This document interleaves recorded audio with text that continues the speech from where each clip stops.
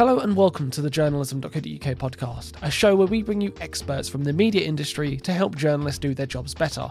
I'm your host, Jacob Granger. As we've previously discussed on this show, the media industry is struggling at a time when there is a pressing need to transform businesses. It means that media companies need to think long and hard about where they invest their time and attention and stave off the very real fear of missing out on the next new shiny product or trend. We had to think intentionally about this during the pandemic, when our way of working was turned upside down, business models were disrupted, and jobs were on the line. Out of this period of uncertainty, however, have emerged good lessons, and we'll discuss many of those in this episode with an expert on the digital media world, James Hughes, the president and CEO of FIP, a global media company which specialises in providing training, events and research for the digital publishing space. Coming up, we will discuss the legacy of the pandemic on the digital media industry with one eye on the future and explore key questions such as: how do I decide which platforms matter? What revenue options have emerged? When should you double down on audio or video? And what should I do about this cookieless future that I keep hearing so much about? All of those questions will be answered, so don't go anywhere.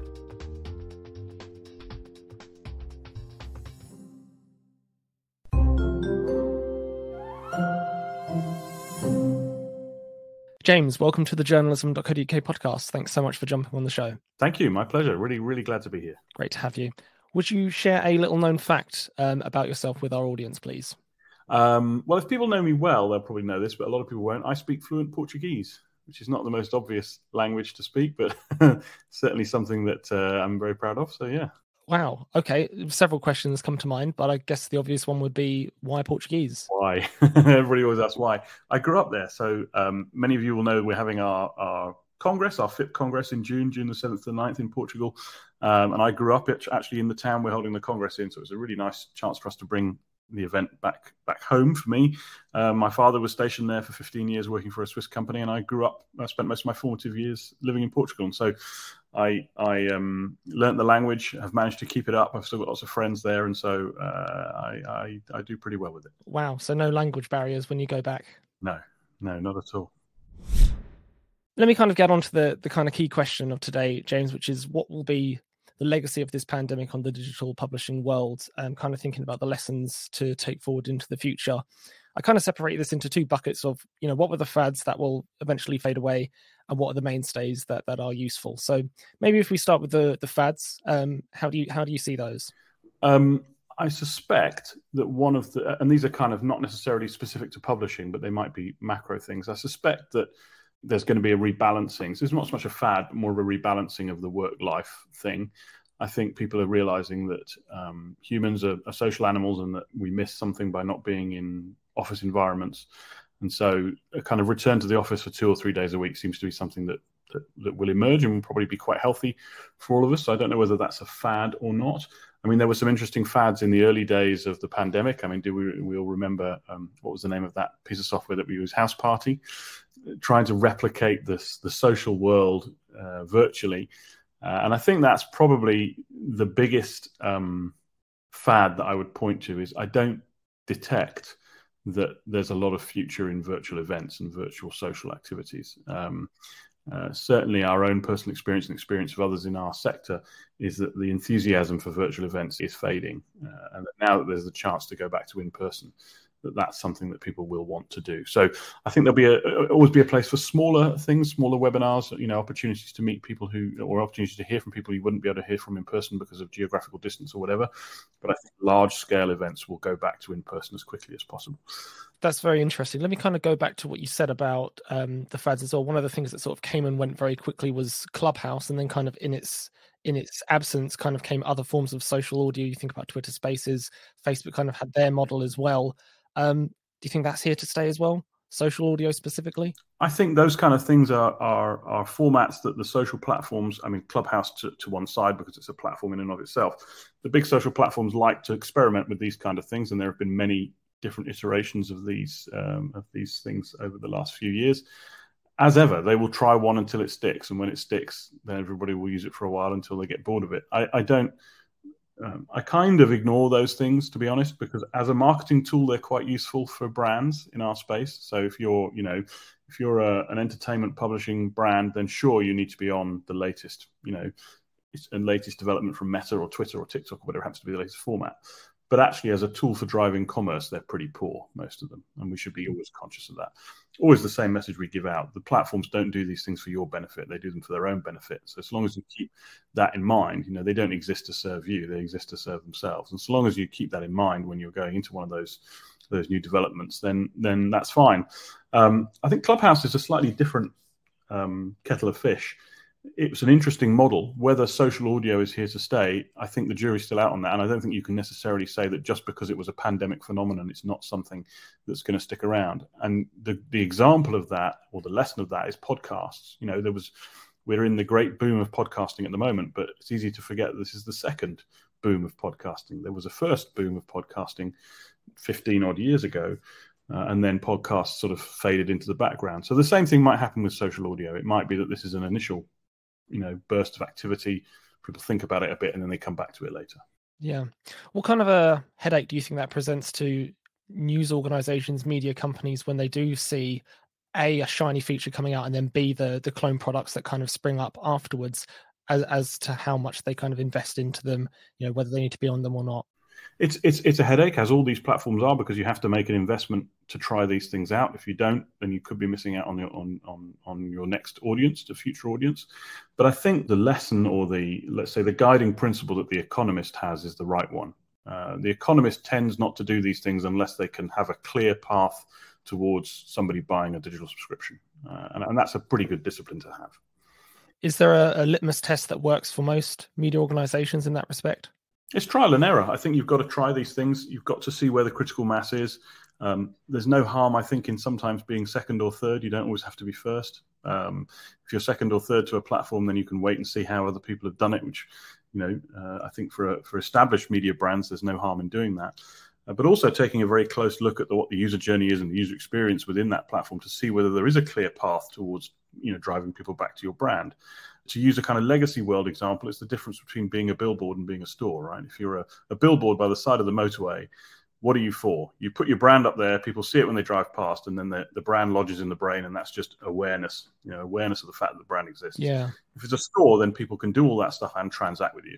So just be clear about which one of those things these platforms are. And spend your money accordingly. And that feels quite against the nature of journalists, to be honest with you, because we want to have that first mover's advantage. We want to be first. But I think actually recently we've seen big news organizations be quite comfortable in being second to a platform. It's only recently that BBC got onto TikTok. It's only very recently that the New York Times, launched on Telegram, for example. Basically you're saying bide your time, let these things play out sometimes. Yeah, let these things play out. See what's part of our job in the media industry is to pick the winners. You can't go onto every single platform. There aren't enough resources in the world to go onto every single platform and every single format. So inevitably, you've got to make some kind of choice. One of the features of modern media business management is managing scarce resources. Our resources in industry have never been scarcer than they are now, whether that's money or people or time. Mm-hmm. So we have to use that quite carefully. And there's no harm in saying, well, I'm going to use those scarce resources on platforms that I know work. The New York Times on Telegram is a great example, I think. I mean, they've, seen the benefit of that with the war in Ukraine, because Telegram as a news distribution platform in Ukraine has been really important. So for them, it's not so much a marketing question, it's a journalism and a societal question, a responsibility to society question. And I think that's something that, us who look at it from a business point of view always forget, or need to just always remember that there's also another element here, which is about getting journalism out to people who need to read it, or for whom it's a public service, let's say. And sometimes that might be the purpose of the platform, and that's perfectly fine. You might not make any money from it. It's just a way to make sure that people who need to know something can know something. So to summarise, we have seen a fair few flash-in-the-pan platforms and features over the last 2 years. Clubhouse, anyone? And many clone products too. Twitter Spaces and Facebook Rooms stand out here.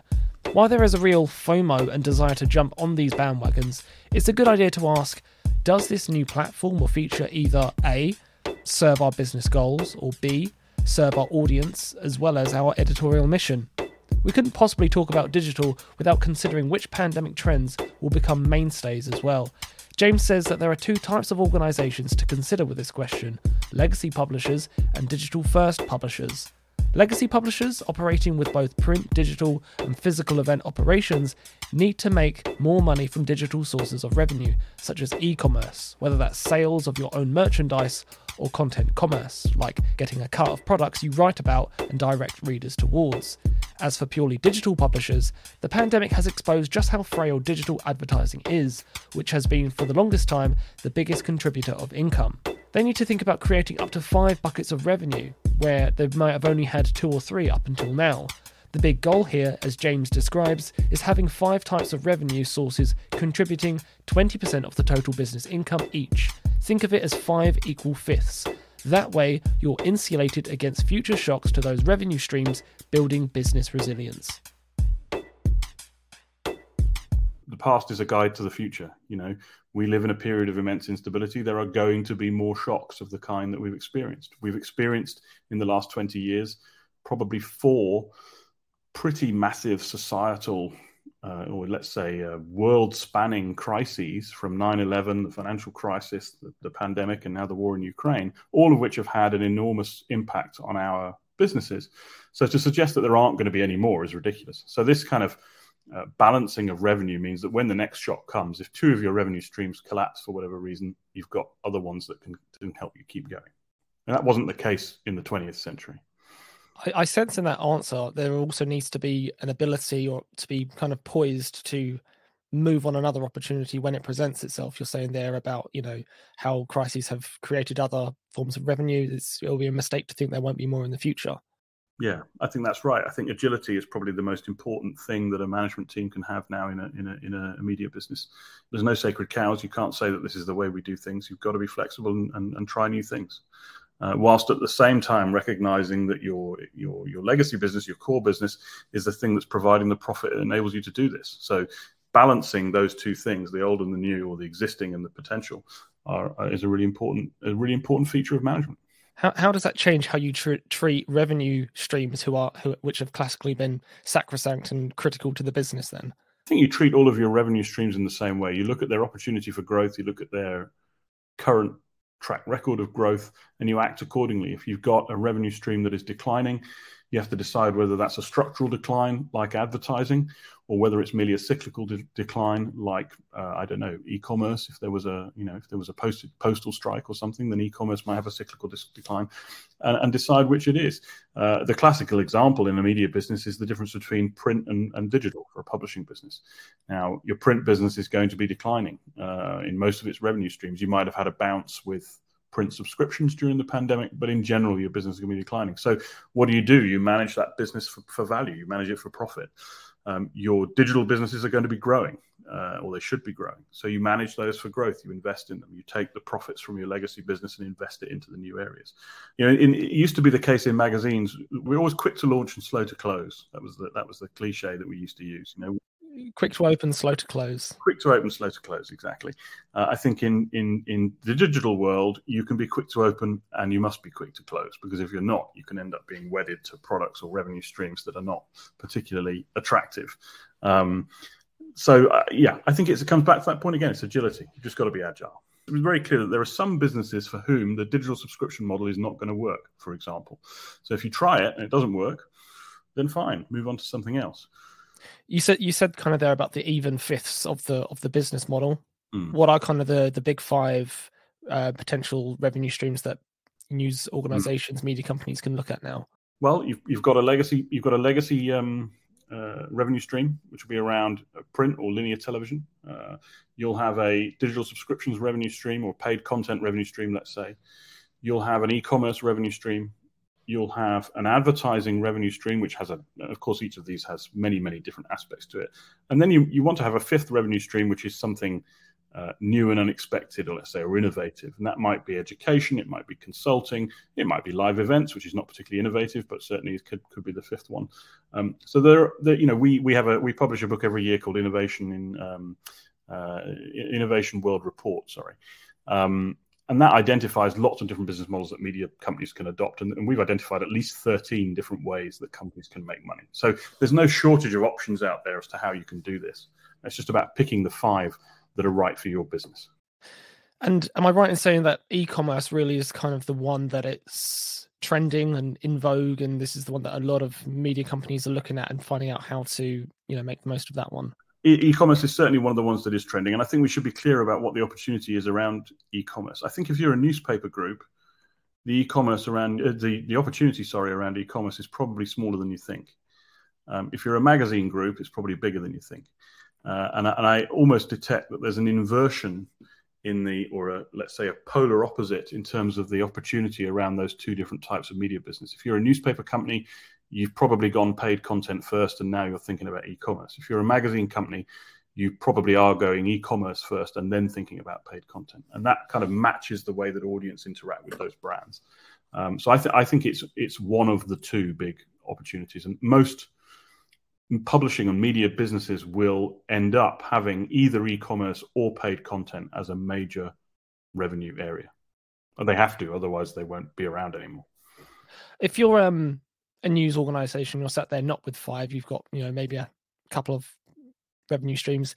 How do you create more? How do you start to build out and create more revenue streams for yourself? Well, I think there's two aspects to that. The first one is using your data. So looking at your user data, which you will have built up by having a paid content in an e-commerce business, and using the insights from that to tell you what your audience is interested in. It might be that they're interested in educational content, in which case you would think about launching an education business. It might be that they're interested in events, in which case you launch an events business, whatever it might be. And then the second thing, I think, comes to leadership. And one of the things that we're seeing is that businesses that have been successful in digital transformation really have a strong emphasis on the right kind of leadership, which is not top down, which is very much about empowering teams to take chances and to do things in a different way. It's about coaching, not leading.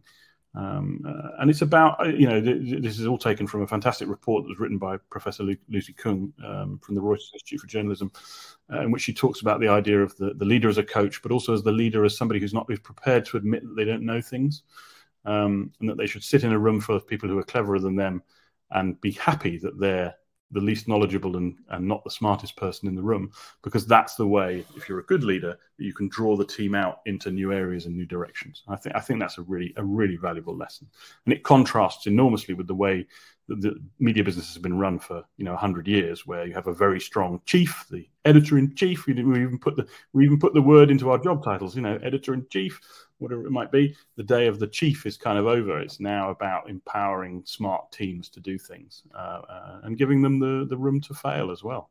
Yeah, 100%. I think you could quite easily put both of those examples in the category of busting your own assumptions, not doing things blind, whether that's finding out more about what your audience wants or finding out more of how you think those beneath you could add to your offering, basically. Yeah, that's right. And there seems to be a kind of magical triangle emerging between your data team, your product development team, and your content creators, your journalists, that drives all of this stuff. And really, that interaction, if it's done well, happens without or sometimes despite senior management's involvement. Sorry to interrupt, just a quick one from me and we'll get back to the episode. We'd love for you to join us for a day of expert panels and workshops at our next digital journalism conference, News Rewired. That's taking place on the 24th of May at News UK's stunning 17th floor building in London. Yes, you heard that right, it's a physical event. That means it's a great chance to network with your peers as well as take some wisdom back to your newsroom. Head over to newsrewired.com to secure your seat now, and we'll see you there. The one thing, of course, that brings together data, product, and content creators is content itself. You need content to generate data, to have something to offer on your product, whether that's an app or a website, and creators need to make it. As we think about staying relevant and keeping up with the times, audio and video are the two increasingly obvious choices for publishers. We're seeing that all the time, as many traditionally text-based news organisations have decided to switch up their offering and invest in both of these mediums. But there are pros and cons to both in the short and long term. When it comes to sizing up the opportunities for your media company and being intentional about strategy, it's important to understand this. We start with audio, which James says is a safe choice for publishers because there are fewer barriers to getting started. It is, as you say, very cheap and easy to get started with. Here we are, you and I sat in our respective bedrooms recording a podcast. It's as easy as that. There's some equipment cost, but that's about it. I think the second advantage is that your journalists will be enthusiastic about it. It gives them the chance to build stories and tell stories in a new format. And in some cases, the stories that they're telling are more appropriately told in audio. So that's a big advantage for them. The third one is that you can now make money from audio. Podcasting, you can make money four or five different ways. So it starts to tick your revenue boxes, your revenue diversification boxes. And five, there is a 5 or 4, whichever one we're on. There is a number of different ways you can distribute it now. So you don't rely on just the big platforms. You don't have to use Apple. You can use other people's distribution platforms to get your podcast out there. So I think it starts to tick a number of boxes in terms of it being something that you should certainly be doing. The disadvantage is that the space is becoming very crowded. So discoverability is becoming a real issue. Yeah, but it's interesting you raise that point. It's also a case of with audio, at least it's easier to scale, isn't it? If you find your niche, you find something that works, you can find a lot of success in actually growing out your brand through audio. Absolutely, and hits in audio are real hits. You can gain a lot of whatever your objective might be. You can gain a lot of audience. You can make a lot of money from a well-executed podcast. I think the jury's still out a little bit on voice assistant and voice assistant products because we're not really sure how we can make money from those. But podcasting as a kind of epitome of audio as a format, it feels like the right thing to do for most people. But it's the classic problem hasn't really gone away, which is the metrics around audio leave something to be desired. Shall we put it that way? Sure, and the irony of the digital age, right, is that this digital format that we should be able to measure precisely and exactly, we can't, because of a combination of the way gatekeepers treat data and the way that we ourselves treat our audiences. So I think it's an issue, but measurement has been an issue in the media industry since the very first person printed the first book. So yeah. To take one example, it's difficult to know how audio converts into membership subscriptions, whatever have you. Does the move for the big players like Apple and Spotify give us some reason to think that might improve and change over time as they roll out subscriptions for news? Yeah, I mean, look, maybe it doesn't need to convert. That may not be a central part of your strategy. For some people, having a podcast as part of either a standalone subscription service or as a package service around a club offering could be important. You can use an element of your analytics packages, your Google Analytics and the rest, to see whether or not that's actually happening. But a podcast can also stand on its own as a piece of journalism that makes money. Now that you have the opportunity to put programmatic advertising into podcasts and you can do all the kind of sponsorship and commercial deals around it, there is absolutely nothing wrong with, if advertising is one of your 20%, in your revenue mix, for podcasting to be a big part of that and just it be ad funded, perfectly fine. I judge the Publisher Podcast Awards every year, and a very high percentage of those podcasts are ad funded, unashamedly, and it doesn't detract from the experience. No. Let me kind of put the question to you then about the same question to you on video, pros and cons. Video is a lot harder, I think, obviously because the production cost is a lot higher. Not all of your journalists will be suited to it or will want to do it. It's a bit more of a specialist format, I would say.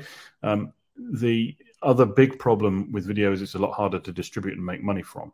So you're tied to the whims of YouTube or Vimeo or Facebook or whoever it might be, or Twitter, to get your video out there, and you aren't going to make a lot of money from that.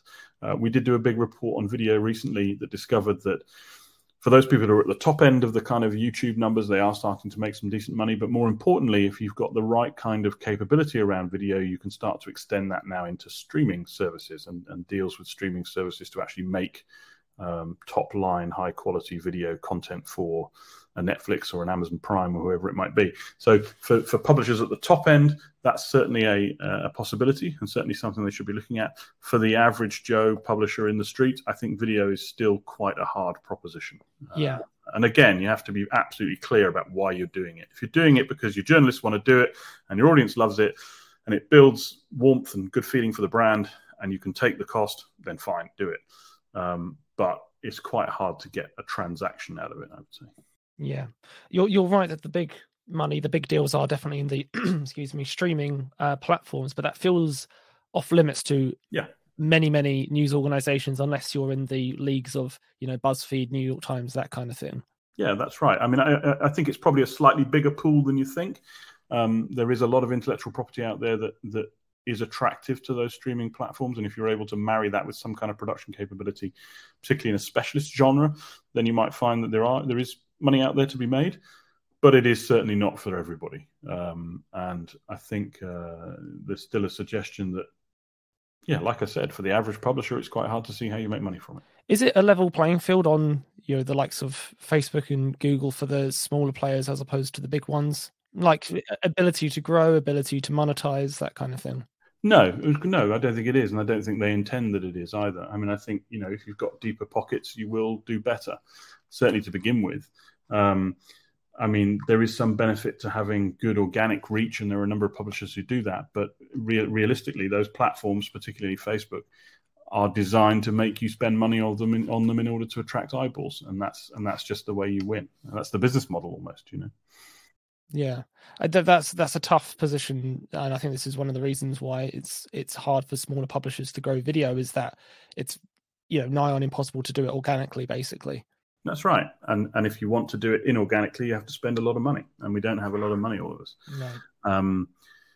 Which kind of leads it to be something that not many of them do or do well, which is entirely understandable. And then you come kind of full circle. It makes sense. Yeah, I mean, this is not just true of video. I mean, this is true of digital advertising and content distribution more generally. I mean, I describe digital publishing sometimes as being like a maze, and whatever exit of the maze you get to, there's either Facebook or Google waiting there to greet you. And I think that's definitely the case. You may have also heard plenty of talk about Google phasing out its third-party cookies in late 2023. This will introduce a new data tracking system of internet users, granting more privacy to website visitors and less information to publishers. Ad agencies as well will find it harder to provide personalised ads. Should this be ringing alarm bells though? Will this not give companies cold feet when it comes to advertising with online publishers? Far from it, says James. Firstly, this change will cut out a needless middleman, and secondly, this move is actually an opportunity for publishers of all sizes to generate their own first-party data, putting them in an ideal position to negotiate their data-centric deals on their own terms. Here's more on that. I wouldn't describe it as a challenge. I think it's a great opportunity. I think the end of cookies represent a really great opportunity for publishers. We, after all, are the ones who should know the most about our audiences. We should be able to collect that data and understand that data better than anybody else. We did it for 100 years with print subscriptions. I don't know why we're suddenly getting nervous about doing it with digital. Those audiences are our audiences, by and large. We understand them. If we can describe them correctly and accurately, if we can interpret that data well, then we can create a really compelling package for either an advertiser to do business with us through advertising or a consumer to do business with us through paid content and e-commerce. And providing we can find the right route to market, actually start to end the dependence that we have, particularly on Facebook, for a lot of this stuff. There's a great opportunity to cut out the ad agency, who is a pretty increasingly useless middleman in this entire process. If you're able to go to an advertiser, a critical partner for your business, and say, look, you've been looking for 10 million people or 500,000 people, depending on who the advertiser is and what the sector is, and I can tell you precisely who they are and what their interests are and show you the depth of their engagement. And this is not some nebulous aggregation of audiences from across the web. These are people who deal directly with my company and with my brand. And consented to, by the way. And have consented to do so and understand how their data is being used. And by the way, we as the publisher are being a guardian of the interaction. So we're not going to sell them anything they don't want to be sold, because if we don't think it's right, we won't let that happen. Those are a lot of ticks, and that's got to result in a premium opportunity in terms of the pricing around that. Right. Would you give me a couple of starting points? Because a number of the organizations I've spoken to about this just don't know even where to start putting in place some first-party data strategies. What do you kind of see as those first few steps into this foray? It's difficult. It's expensive. It's hard. I think you've just got to start somewhere. There are a number of, this comes back to your tech stack and the way you organize your business. The two steps that you can take. The first one is go and find the software as a service solution that allows you to do this. There are a number of them out there. I won't recommend any one in particular, but you've got to take that kind of technology agnostic view of saying, I must have a clear understanding of what I need for my business. I'll go out and do a proper sourcing process and find the right bit of kit that lets me do this. And you've got to invest some human resource in it. You've got to hire at least one person whose job it is to own and control that data strategy. And their job to begin with is pretty simple. The job is just collect. Don't worry about analyzing. Don't worry about using. Just collect. Just start the process of collection and make sure at least some of your data is going into a single pot. You can add the other bits. There'll always be a bit of data out there in the organization that's hard to get and hard to put in the pot. You can come to that later. As long as you're gathering most of your data into a central place, that's the first step. Right. Start sowing the seeds. But then when do you know, when do you harvest, basically? You harvest when you've built up enough of a pool. So it might be a year, it might be 18 months later. I think the average recommendation we hear is sort of 2 years, 18 months to 2 years. So after you've done 18 months to 2 years worth of data collection, you would then, when you start to analyze that, have enough of an idea of how those consumers are acting. And what you're looking for, if you think about digital subscriptions, what you're looking for is what one of our speakers at a recent event called the whales, the ones who are the real big fish in your pond, who interact with your brand regularly, who are your biggest fans. Those are the ones who are the absolute first priority in terms of a transaction. Now, you have to, and I quite like Meredith's approach to this, you have to recognize the fact that they're loyal and you don't want to exploit that. So you don't want to go back to them and say, hey, Mr. Loyal Consumer, we're now going to charge you for all the stuff that you've been getting free. That's not really a good expression of loyalty. But hey, Mr. Consumer, here's a bunch of new content that we've created that only you can access if you pay this extra fee. That feels like quite a compelling proposition for those kind of fans, super fans of your organization, of your brand. Yeah, a very tailored approach there, I would add. Yeah, recognizing their loyalty, not penalizing them for their loyalty, but rewarding them for their loyalty. James, kind of final question to you from me would be, what will define who is successful over the next 5 years in sort of the digital publishing world? Oh, that's a good question. I mean, obviously, financial success will determine it more than anything else, because it's all very well to talk about all these things, but if you go out of business in doing it, then that's no good. I think the way that you achieve that, though, is to have a completely flexible and open approach. There is no right or wrong, and therefore you've got to try everything. I think the second thing is learning. Dedicating yourself and your organization to a culture of learning. We see that this is a real gap at the moment. There isn't enough learning going on in the industry as a whole. Organizations that really make a point of ensuring that they're committed to allowing their teams to learn, whether that's through professional and formal learning or just through trying stuff, I think is another critical success factor. And then the third one will be leadership. There are, quite simply, good leadership teams and bad leadership teams in this industry, and the good leadership teams will be the ones that win out. Amazing. James, thanks so much for jumping on the podcast. It's been a real blast. Thanks for all your insights. My pleasure. Thank you very much for having me. There is so much to think about from this conversation, but I'm left thinking most about that triangle James talked about earlier: data, product, and content creators. All three of them need to be working in sync for you to future-proof your business, and we touched on all of them. Invest in a data acquisition strategy and give that time to grow. Prioritise platforms and products which contribute to your goals, and look after your content creators by creating a culture for them to experiment and flourish. But what do you think will define success in the digital media world in the next 5 years? You can DM or tweet me at JPG Journalism, or the wider team at journalism.co.uk at Journalism News.